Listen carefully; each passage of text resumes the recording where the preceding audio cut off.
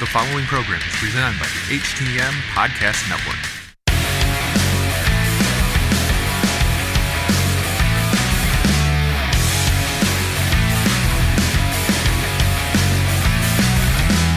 Good evening, everybody. This is Robin Nelson with another edition of Wrestle Podcast. And my guest tonight is, I haven't seen him in a couple years, Chris Parsons, former pro wrestler, Magnum CK. How's it going, Chris? Well, it's going well, but I have to say your introduction reminded me of one of my favorite wrestlers, which is Rick Rude. And right after he lost the Intercontinental title at SummerSlam 89, he got to the back and Gene Okerlund said, former Intercontinental Champion. And Rick Rude said, don't you call me former nothing, little man. And the thing about former wrestler, it always makes me twinge just a little bit because I don't think he ever stopped being a wrestler. You could just ask Terry Funk. Oh, yeah, Terry Funk will never give up wrestling. That guy will still get into some bloody matches at his age. Yeah, this is a pleasure having you back on. I had you on a couple years ago when I was first starting podcasts where I was very green. Well, listen, we all start out somewhere. We all start very green. But, one thing I've always carried with me is I always try to remember what it's like, whether it's acting, whether it's teaching, or dealing with my kids, or wrestling. I always try to remember what it felt like to be young and new at something, and I always try to be extra understanding and gentle and guiding to people who are new to certain things. So I have no bad memories at all. I don't either. And when I first finally saw you wrestling at Remix Pro, where you won the one of the titles there. I think it was what was that title that you won? It was the Riot Championship. Yeah, the Riot Championship. That was a good match you were in. And then, a couple months later from that, I saw you up in Cleveland at Old Time Wrestling, where you were your great uncle Bruno. Well, that's the thing. For someone like me, some wrestlers don't like when I say this, but wrestling is acting. I'm sorry to break that to people who are in wrestling and might think that it's real. It's acting. It's a very violent form. It's a very rough form of acting. But I love old wrestling, not just because Marion Fontaine is one of my favorite people on the planet, a very good friend of mine. He runs that, but it's a chance to get to act. I don't even say play Magnum CK because I think when you play a character long enough and well enough, they become a part of you. But performing as Magnum CK and performing as Babyface Bruno at old wrestling are totally different things. So as an actor, I always love those opportunities to kind of stretch out my wings a little bit and be a little different. I totally agree, and you're very good at it. When you finally, left pro wrestling to go pursue more of acting, because you've done a lot of stuff on stage and plays as an actor as well, and you also teach acting. So was it very hard for you to walk away from the ring? Well, the walking away part, I guess, or the limping away in my case, yeah, it was very hard. I mean, I had a very serious back injury that I was working with for just a little over a year. Now, I didn't know the severity of that until about 9 months into the injury, and I didn't really know how serious it was until I made the decision to stop and try to heal up, which I have done and currently doing. But it wasn't a choice I wanted to make at all. But I mean, that's life, right? I mean, I'll never say never to anything because that's just the nature of wrestling and the nature of who I am. I'm a performer, and I think there's always a way. You look at, I'll never compare myself to this guy, but you look at like Shawn Michaels. That guy came back from a very serious back injury and had probably the best run of his career. Now, that's not exactly my plan in my life, but it all lined up. I had a very serious injury, and I had to make the decision to stop. And at the time, I thought, hey, that means stop forever. And it was the right choice because I've since healed up, and I've strengthened my body probably more than it ever has been. So it was a hard choice, but it was the right choice. And you did that. Hey, I don't blame you one bit, you know. And then when you were talking about Shawn Michaels, also, let's talk about Edge. He was injured for a severe injury for a long time, and you know he got back in the ring. But anyways, so since you're not, you know, in the ring anymore, do you used to go walk into your closet and stare at those beautiful capes, those colorful capes? Well, they're in my closet. I see them every day. Because I try to take care of them because they're not only were they an expensive investment and a worthwhile investment, but they're important to me. I mean, you know, it's funny. Like I said, you know, when you throw yourself into a character for so long, and if you do it right, a character is really just an extension of part of yourself. I mean, I've been an actor consistently for about the last 18 years. So I've played hundreds of different characters, you know, on stage and film and wrestling or sketch comedy or improv or whatever the case may be.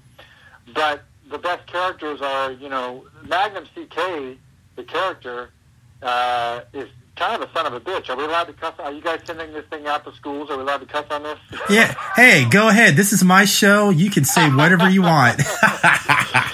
Well, you know, the character, he's a real bastard, you know, and he's kind of full of himself. And, you know, every one of us has a little kernel of that type of personality. I mean, you have to be at least a little bit narcissistic to think that you could put on a pair of, you know, leather boots and spandex tights and take off your shirt and expect people to come pay to see you, you know.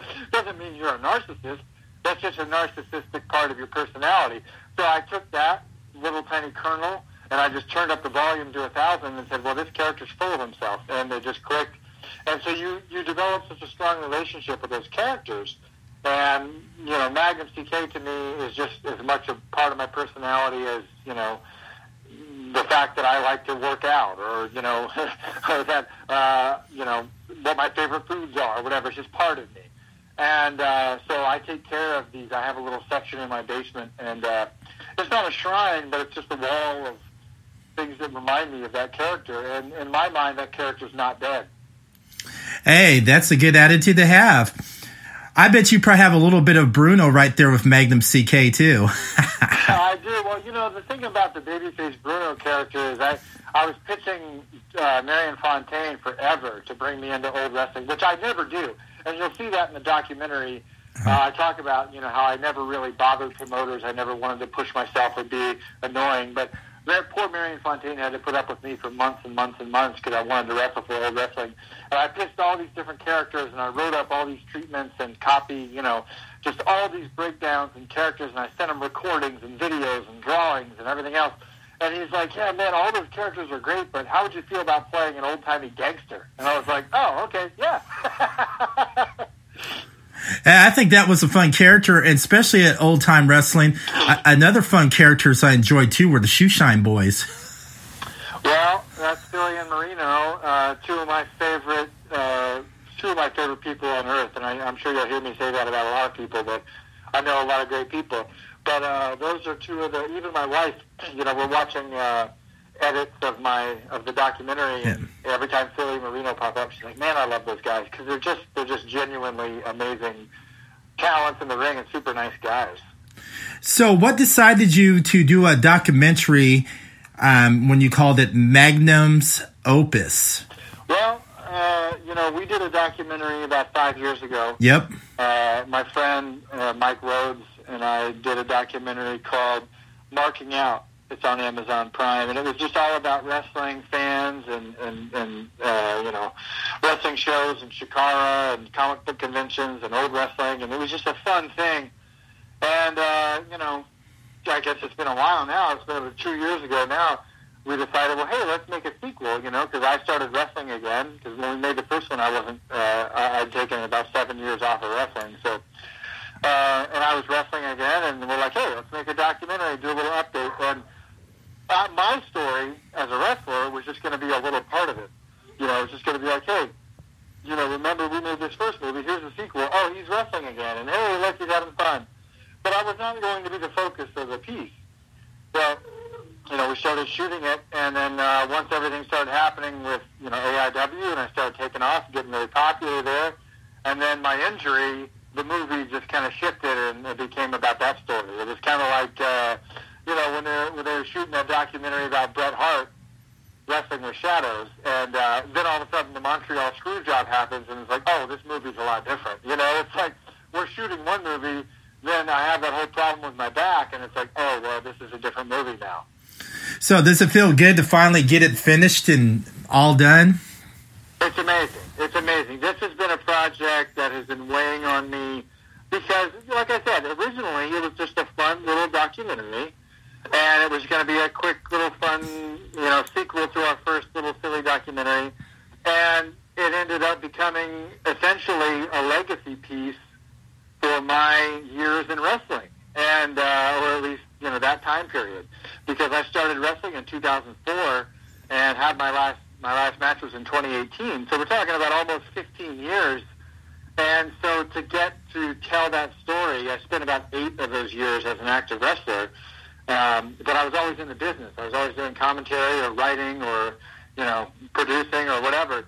And to get to tell that story, I was telling my therapist about it. I was like, I have such anxiety about this movie, and I just want to make sure we get it done, and I don't want it to, get lost. And it's just such a huge project because I have, I probably have 500 gigabytes of footage, from matches to stuff we shot. And she's like, well, yeah, it's important to you because it's a legacy piece. This is your legacy. And I was like, I didn't think about it that way until then, and then it's very important to me. I mean, as far as projects I've done, especially film projects, it's probably the most important thing I've ever done personally. Yeah, I can't wait to see it. The way you're talking about it and saying some great stuff. It's going to be a real fun documentary. I saw your first one, Marking Out, which I enjoyed too. That was very fun and entertaining. So when you were shooting your documentary, what was the most memorable moment at that time when you were doing your documentary? I know you probably had a lot of it, and plus you probably were stressed out as well. I'll be honest. I call it a combo of marrying the perfect partner and being in therapy for a few years. I don't really get all that stressed out about a whole lot. I mean, like I said, I was worried about the documentary, but that's probably just because it's such a personal piece. But I never got too stressed out. I'll tell you what, though, since then, I've gone to a few AIW shows to do some of their seminars and stuff, and it's really nice not to have to worry about filming it and just go get to be a human being, as much as pro wrestlers can be human beings. But, the most memorable thing for me was that final match, because about 5 days before my final match is when I had to make the decision, and I kind of messaged John Thorne from AIW. I messaged him out of nowhere and said, hey, I'm going to have to probably drop your belt on Friday because here's the deal with my back. And he was totally understanding. And that night, just watching the footage and just talking about it right now, I have goosebumps because that was the most surreal night of my entire life, because I had 500 fans just completely enraptured by every word I had to say and just showing me the most support I've ever felt, and I had Eddie Kingston coming up and hugging me, and Nick Gage pulling me aside to, say some nice words to me, and, everybody. I mean, even MJF. I'm sure you know who MJF is, and I don't want to spoil his gimmick, but MJF is a super nice guy. Sorry, Max, but he's a nice guy. And even MJF coming up to me and being like, man, buddy, like, geez, I can't believe this. So for someone who values respect of their peers over a paycheck or quote-unquote success, it was the greatest night that I could have ever asked for in professional wrestling, because it was very obvious that every one of those fans loved me and respected me, and it was very obvious that everyone in that locker room respected me too. So I wouldn't trade that night for anything. That's pretty good. So on that, final match of yours, was Jock Sampson there as well? He was, and it was wonderful that he was, and I see the back of his head in some of the footage that we did too, because when I came back to wrestling in 2016, he was very helpful, because he got me, I asked him if he wanted to maybe start a tag team, and we did a tag team for a while, and he took me on the road with him and helped me integrate myself back in, And Jock Sampson's one of those guys, again, sorry to kill his gimmick, but he's probably one of the nicest dudes I've ever met in my life. And, he is a locker room superstar. I mean, everybody loves Jock in the locker room, So to be riding with Jock Sampson for a year or whatever it was and show up and get to be part of that was very helpful to me because, Jock Sampson's one of those guys where, and Colin Delaney said it, I don't know if it made the final cut or not, but he said, a friend of Jock's is a friend of mine. He's like, so as soon as I met Magnum and I knew that Jock was his buddy, well, he was automatically my buddy. So I can't thank Jock enough for that. So speaking of Jock, he was a country singer before he was a pro wrestler. I got him on that when I had him on my podcast, and he was surprised. He said, how'd you find that out? And I go, it took a lot of researching. And since you were on the road with Jock as well, can you tell me a wild and crazy story with you and Jock on the road? Is there like one story that still sticks with you while you guys were out on the road? Well, the funny thing is there's not one story. There's probably about 100. And for every story I can tell, there's probably 10 I cannot tell. Because, he's got to go home too. No, I don't mean that in a bad way. I just mean like he's a guy who likes to have fun, man. I can't tell you the number of times that, being on the road with him, where I used to tell him, because I remember there's a story where Ric Flair went to the WWF in late 1991. And for one weekend, Bobby Heenan went on the road with Ric Flair.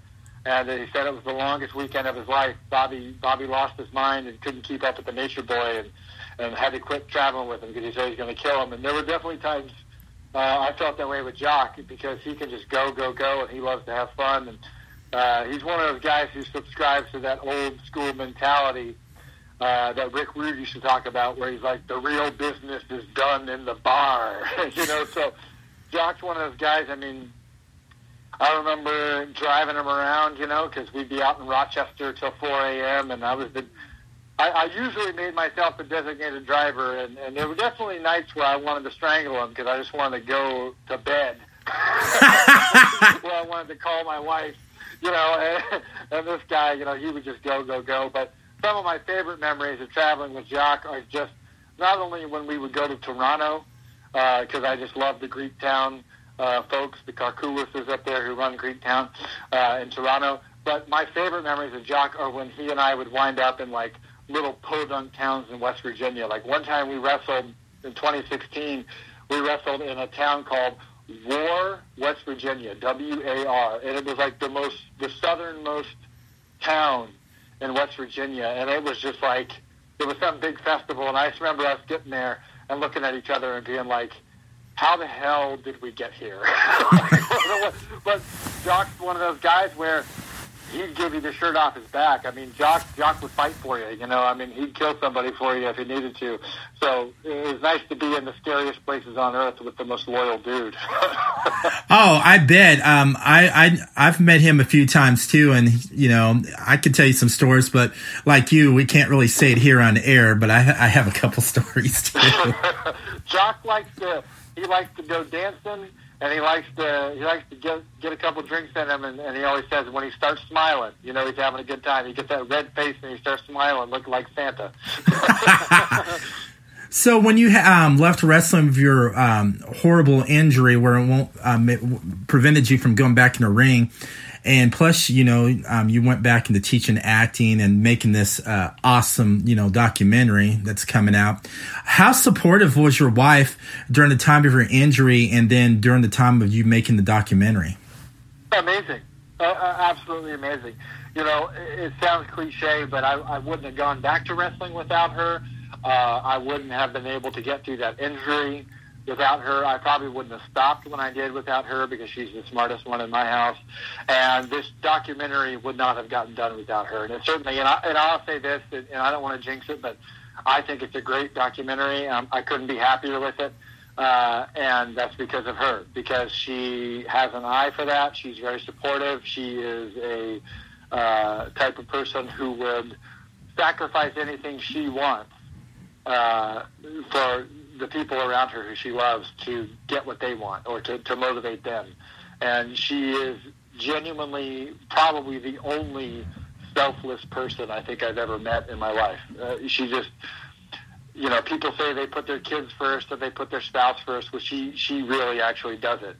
So, I wouldn't have been motivated to go back to wrestling. And you'll see it in the documentary, and I'm glad we got it, because even when I went back to wrestling, I was lost, man. I couldn't figure it out, and it was her advice that made it all click. You wouldn't be talking to me right now if it wasn't for her, because you wouldn't know who in the hell I am.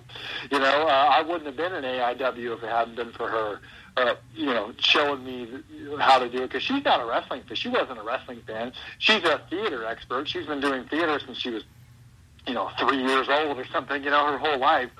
So she's an expert in performing, and she's also an expert in getting someone like me who has, several mental health issues that I've worked with therapy and gotten under control, with anxiety and depression, stuff like that. And she's helped me through all of it. So, again, I wouldn't have a documentary. I wouldn't have glittery gold capes in my closet and, a big treasure chest full of memories of the most important thing in the world to me, which was always wrestling, if it wasn't for her. Yeah, let's talk about Chandler Biggins, Chris Bryan. Yeah. Well, there's a whole section in the documentary about Chandler, and, I've watched this documentary about 150 times, because you watch it to try to get it perfect in the way you want, and it's never perfect, but you just got to stop working on it at some point. And every time we get to the sections about Chandler, it's just really hard, because here's a guy who passed away 3-4 years ago, whatever it's been. I think it's been about 3 years now, and people are still talking about him all the time. He was just such a force. He helped run AIW with John Thorne, and not many people know this, but I debuted for AIW in 2017.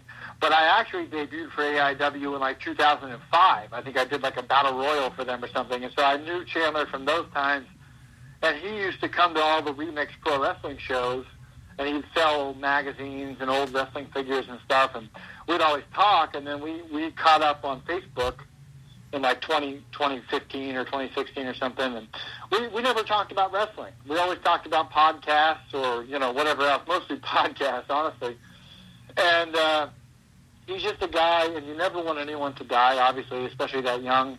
But he's one that if I could have willed anyone to hang on, it would have been him, because I remember when he got sick and he was in the hospital, I was still messaging him because I just knew he was going to come back. I knew, he was going to come back to these messages, and he just never did. And it's just so hard. It just makes you realize just how precious everything is and how quick it can be taken away from you. And I remember I've become really close with his mom and his family just through AIW and since then, because I didn't debut for AIW till after he passed. And he's one of the reasons, and you'll find this out in the documentary, he's one of the reasons I debuted in AIW, because I guess he used to always talk about me to John, and John didn't know who I was.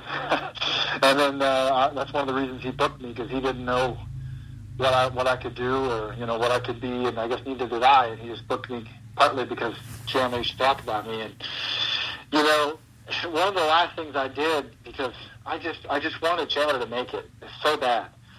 So one of the last things I did, I have a friend of mine who's an artist on Instagram, and he does these really cool drawings of famous matches. And I knew that Chandler's favorite match of all time was one of my favorite matches of all time, which is Terry Funk versus Ric Flair, the I Quit match from Clash of Champions 9.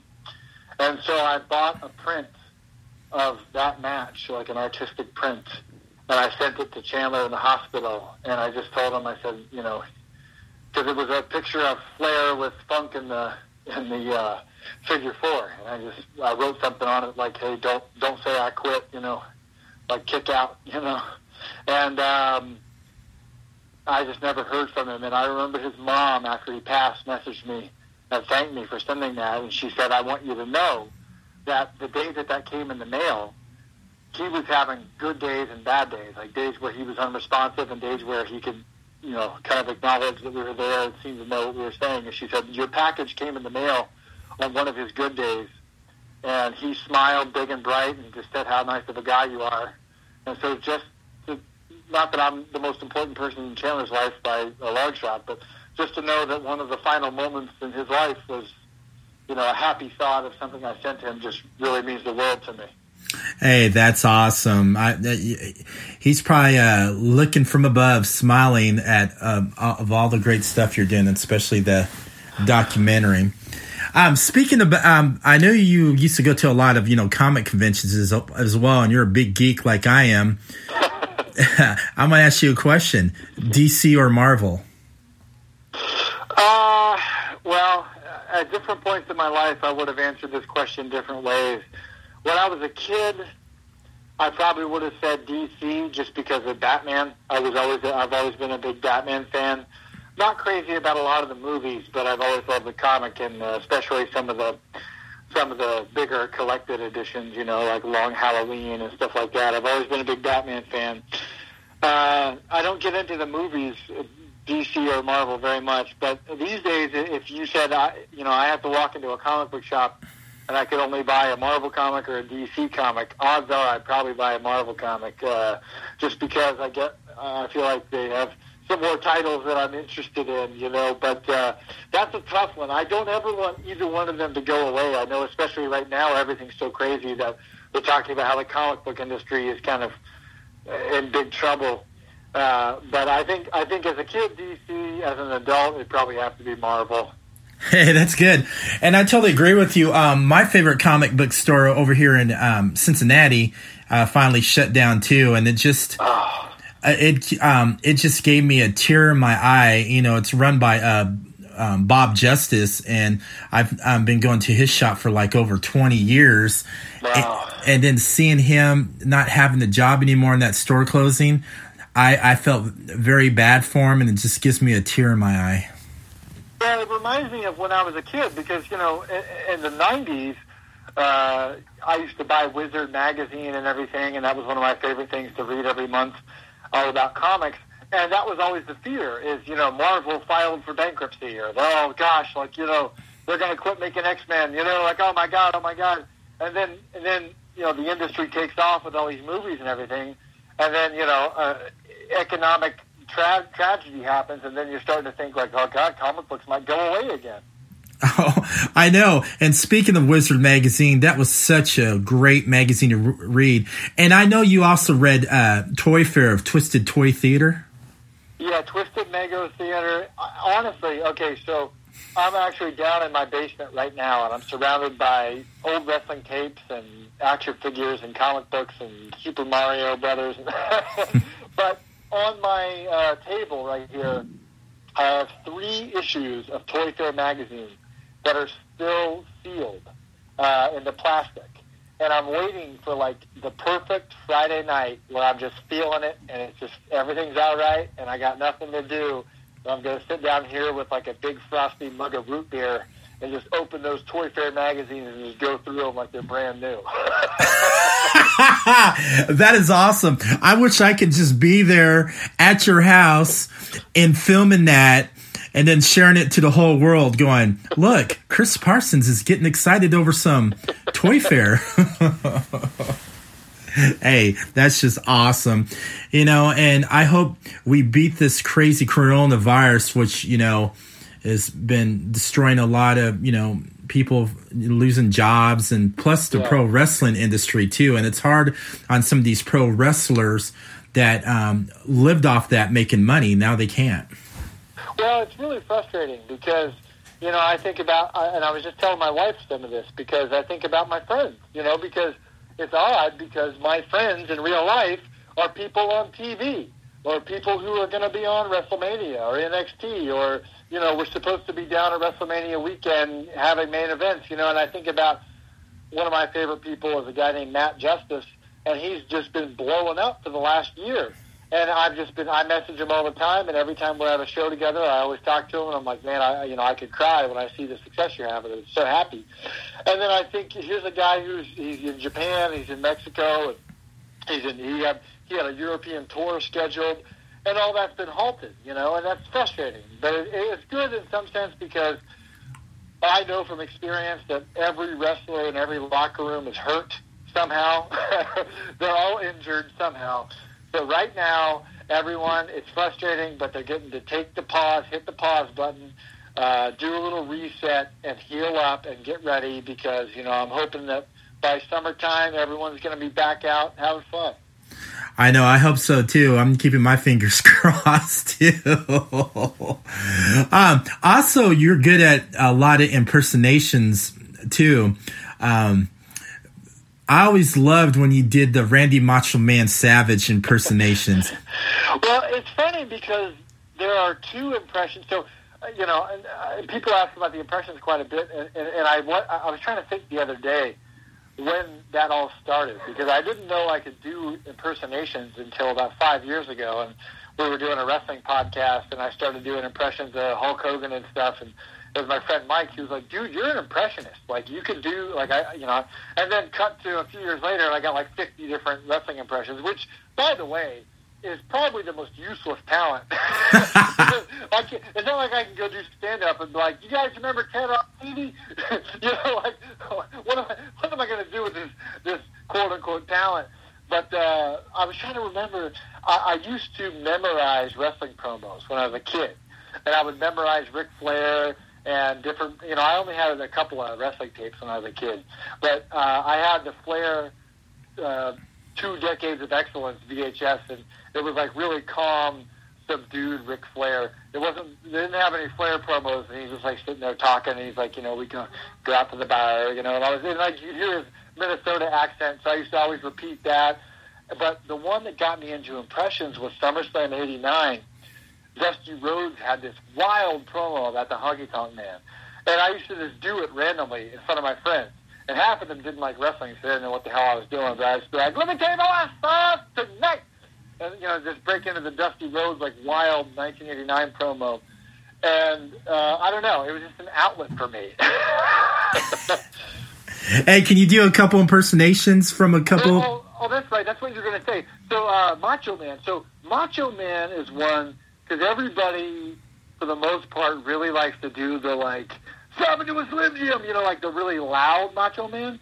But I love when Macho Man's like, "Oh, yeah, take it to the limit. Yeah, he's whispering down here real low, and then he starts to get loud." That's my favorite version of Macho Man, because there's nothing scarier than a quiet Macho Man who's like, "I'm just going to snap your neck, yeah, That was great. Well, and then, so there's that one. That one is totally killer on your voice. I don't know why, because I never believed that he talked like that in real life. But my uncle, who was a wrestler and a promoter, actually did some business with Macho Man in the mid '90s for appearances and stuff. And he's like, "You're not going to believe this, but he really talks like that. Like, he's like, I hung out with him. Like, we were together. Like, that's just his actual voice." So that one shreds your voice. And then the other one is Scott Steiner. If you ever get stuck doing a Scott or Rick Steiner, that will shred your vocal cords. And they're very similar. So, like, Scott Steiner is like, "Ha!"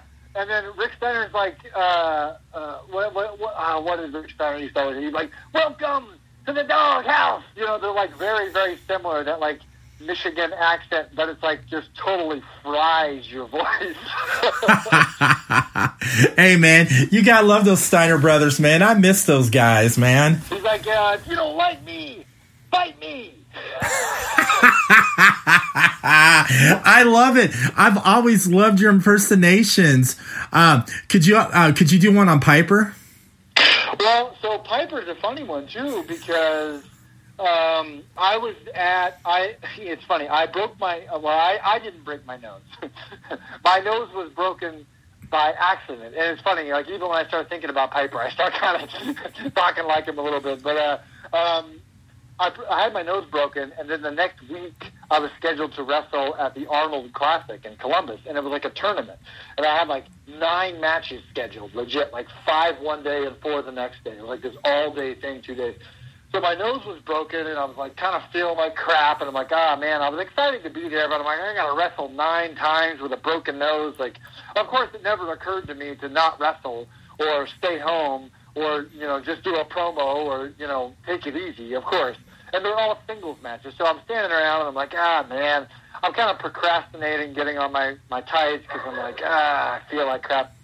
and I'm walking by, and I hear behind a closed-off, like, curtain section, there's a set, like a bagpipe group, and they're all playing Scotland the Brave. And I'm like, how weird is that? Like, I couldn't see anybody. I could just hear, like, 7 bagpipes all playing Scotland and the Brave. So I just grabbed my phone, and I just shot a little, like, 15-second video where I was like, you don't throw rocks at a man who's got a machine gun. Don't blow no more smoke in my face, Mr. Downey. And I just put that on the internet. And then my friend Dave Marquez, who, you know from NWA and Championship Wrestling from Hollywood, he tagged Roddy Piper's wife, Kitty. And he's like, hey, Kitty, watch this guy do a impression of Roddy. And she shares it, and it was like, oh, my God, 100% spot on, perfect, amazing. And so as far as I know now, young fella, I have the only certified 100% Roddy Piper impression now, young fella. I love it, man. That is so awesome, man. I think of all of them, Piper is probably the most fun to do, and probably the one that's the most difficult to stop doing. Man, that is so great. I love that. You sound dead on like Piper. That's just awesome. Well, you know what I attribute it to, and I think some people just have that ear, and I've always had an ear for language. Like, if we're watching a movie or a show, and I hear somebody say a word kind of strangely, I'll tell my wife, like, oh, that person's from Canada. She's like, how can you tell? I'm like, I don't know, just the way they said that. And then you'll find out that they're from Toronto or something. Or, and I've always kind of had that, and I've been fascinated with radio and how people talk and just linguistics. And that combined with just the fact that I glued my ass in front of my VCR for the first, 17 years of my life until I got a car. And I just watched wrestling. And oddly enough, and this is probably a dangerous thing, even when I started driving, because I lived out in the middle of nowhere in the country, I had a portable DVD player, and I would put on wrestling and sit it in my seat and just let it play so I could hear it. Or one time I made a mixtape of Ric Flair promos and Dusty and Roddy Piper and Harley Race, and I just listened to promos. I'd drive around. Of course, I didn't have a lot of friends. So I certainly didn't have a lot of girlfriends. So I just drove around and listened to wrestling promos, and that just sinks in your head. I listened to the Harley Race promo where he puts a bounty on Ric Flair. I probably listened to that on tape 100 times where he's like, I didn't think that there was anything on the face of the earth that would push me to do what I'm about to do right now. and I think if you listen to something enough, it just sticks in your brain. Oh, it sure does, man. When you was speaking about Dusty Rhodes earlier, remember the one where, the Horseman was after Dusty Rhodes and Dusty Rhodes was playing that hard-working blue-collar guy? Oh, yeah. And he was going to his pickup truck like he's like a plumber, and they end up jumping him. That was priceless. Well, they broke his arm. And then they broke his leg in the cage. But yeah, he's just because then he has the Hard Times was one of the promos that I listened to. It was on my mixtape, and he's just and it's funny because I shared it the other day because all the hard times going on in real life right now. It's like we need a little Dusty Rhodes where he's like, well, talk about a man working, and they say for 30 years. 30 years. And they say, sorry, Daddy, a computer took your job. And they give you a watch, and they kick you on the butt. Can't pay their wages. Can't pay their rent. And it's just going on. And it's like if you wrote down a transcript, it wouldn't make any sense at all. Like Randy Savage, Dusty Rhodes, if you wrote it all out, you'd be like, what the fuck are these guys talking about? But when you hear Dusty saying it and finding that real passion, that's a good actor. That's him playing Dusty Rhodes. That's Virgil Runnels playing Dusty Rhodes perfectly. When he looks into the camera and says, my hand is touching your hand. You feel that in your heart. And all these, that's what's missing. I'm not trying to disparage some of my friends in the business now, but what's different now is those guys were really great actors, and they had to learn to be good improv actors and good actors because they just had to be on TV every week doing promos, and they had to come up with them.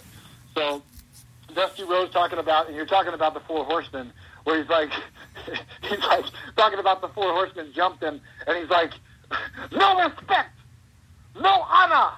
There's no honor among thieves in the first place, Daddy.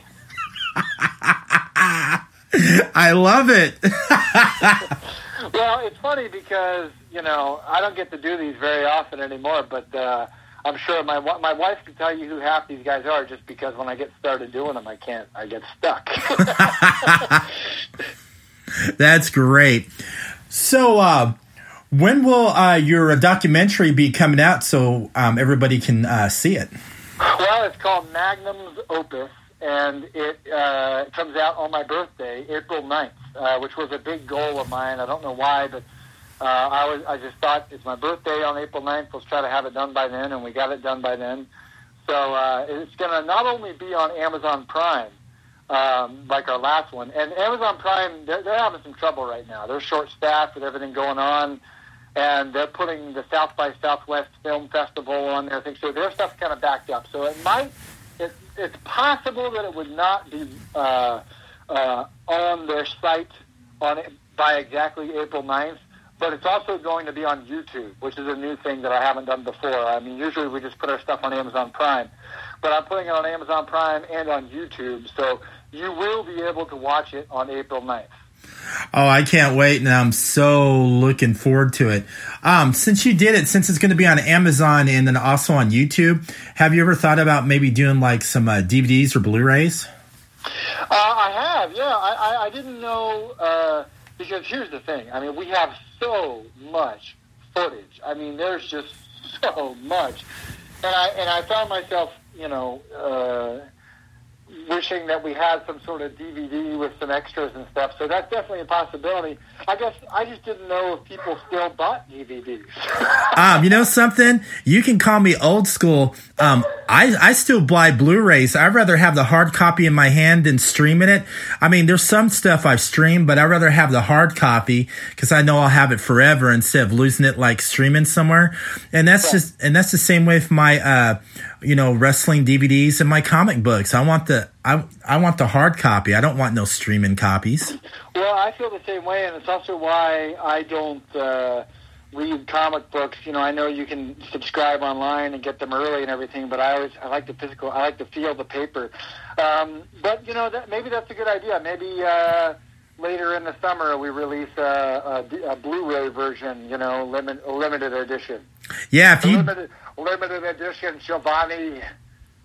That would be great. I would definitely buy a Blu-ray from you. And speaking of Shivani, I met him at All In, the very first show in Chicago before AEW was born. Yeah. And I'll have to send you the video of it. I did a promo with Tony Schiavone where he was acting like he was interviewing me, and I was acting like I was calling out Ricky the Dragon Steamboat. See, now that would be... I think I saw some people who did that. They had like the old school looking set behind it and everything. And that would be something. I always wanted to be interviewed by Mean Gene, and I never got to meet Mean Gene, unfortunately. But Shivani would be probably a close second. I would love to be standing there doing a promo about Lex Luger or Sting or something, and have Tony Schiavone right there beside me. I'll send that to you. I'll DM that to you so you can watch it, so you can get a good laugh. And the cool thing about it is, he went back onto his podcast and he picked the top 4 that he enjoyed doing to play the audio of it on the show, and I was one of the 4. No way! Yeah, that's crazy. That's crazy. I'm actually really jealous of that. and the thing about it is, at the time, I was wearing a Collar Elbow T-shirt, and then Collar Elbow saw my video somehow and then posted a picture of me and Shivani where I was wearing my Collar Elbow, and they said something going behind the camera, such and such, Collar Elbow. That's great. That's great. Yeah. So where else can everybody else find you on social media? Well, on Twitter, it's at @TheMagnumCK. And that's where I post a lot of the links and stuff, and that's where you'll see the direct links on on April 9th. You'll see all the links there. Hopefully you'll be able to go onto YouTube and just search Magnum's Opus on there. But Twitter is probably the best place to find me. I have an Instagram too, but it's a different handle, so it's very confusing. It's at Cult of Parsonality, like Parsons. So Twitter's probably the best place for that. It's funny because there was a time in my life not that long ago where I did podcasts like this, 2 or 3 times a week. And it's just cool that, even though I haven't wrestled in a little while, I can hop right back on. I mean, I have a bunch of these I'm doing. And, I showed up at AIW in Akron to do their promo class for their tryout. And that's one of my favorite things to do. I just basically try to teach 40 people, 20 at a time, my philosophy on acting and promos and stuff. And I think it's been very helpful for a lot of people. I hope it has. And I was standing in the back, and Matt Justice was like, "Hey, you want to go out and do a promo as part of the pre-show?" And I didn't even hesitate. I was like, "Yeah." I was like, "I have a better idea. Why don't you let me go out and just do my entrance?" And he's like, "Well, you just got your street clothes." And I was like, "Dude, you think there's not a cape in my car right now?" Oh my gosh! Did you have one? Come out and do my entrance and do a little promo, and I mean, I don't want to overstate myself, but your boy's still pretty over. I got to the back because I mean the ovation was awesome. I mean it as soon as they heard my music, everyone was like, what? And when I came out with the cape on, they're like, oh. And I got to the back, and Hornswoggle came up to me, and he's one of my favorite people in the world, man. I love that guy. He came up to me and kind of pulled me down and goes, "Hey, yeah, you're still a little over." Speaking of Hornswoggle, he's also in your documentary too. Yeah, he is. Not only did he do a little interview for us where he said some of the nicest things I think anyone's ever said about me, there's tons of footage of me versus Hornswoggle in there, because some of my favorite comedy bits and wrestling moments I did with Hornswoggle. And if you'd have asked me 5 years ago, first of all, that you told me I'd be wrestling Hornswoggle ever, I would have said you're crazy, let alone wrestle him like 10 times and do some of the most fun things. And Swoggle used to always tell me the same thing. He used to come up to me all the time after about the second time we wrestled. He said, "I just want to tell you, you're my favorite professional wrestler on the planet." Because I never took my... Here's the thing, and here's why I think Swoggle and I clicked. I, first of all, love selling for Swoggle because I am legitimately 6'4", and I'm always 235 to 260 pounds, somewhere in there. I'm an enormous man.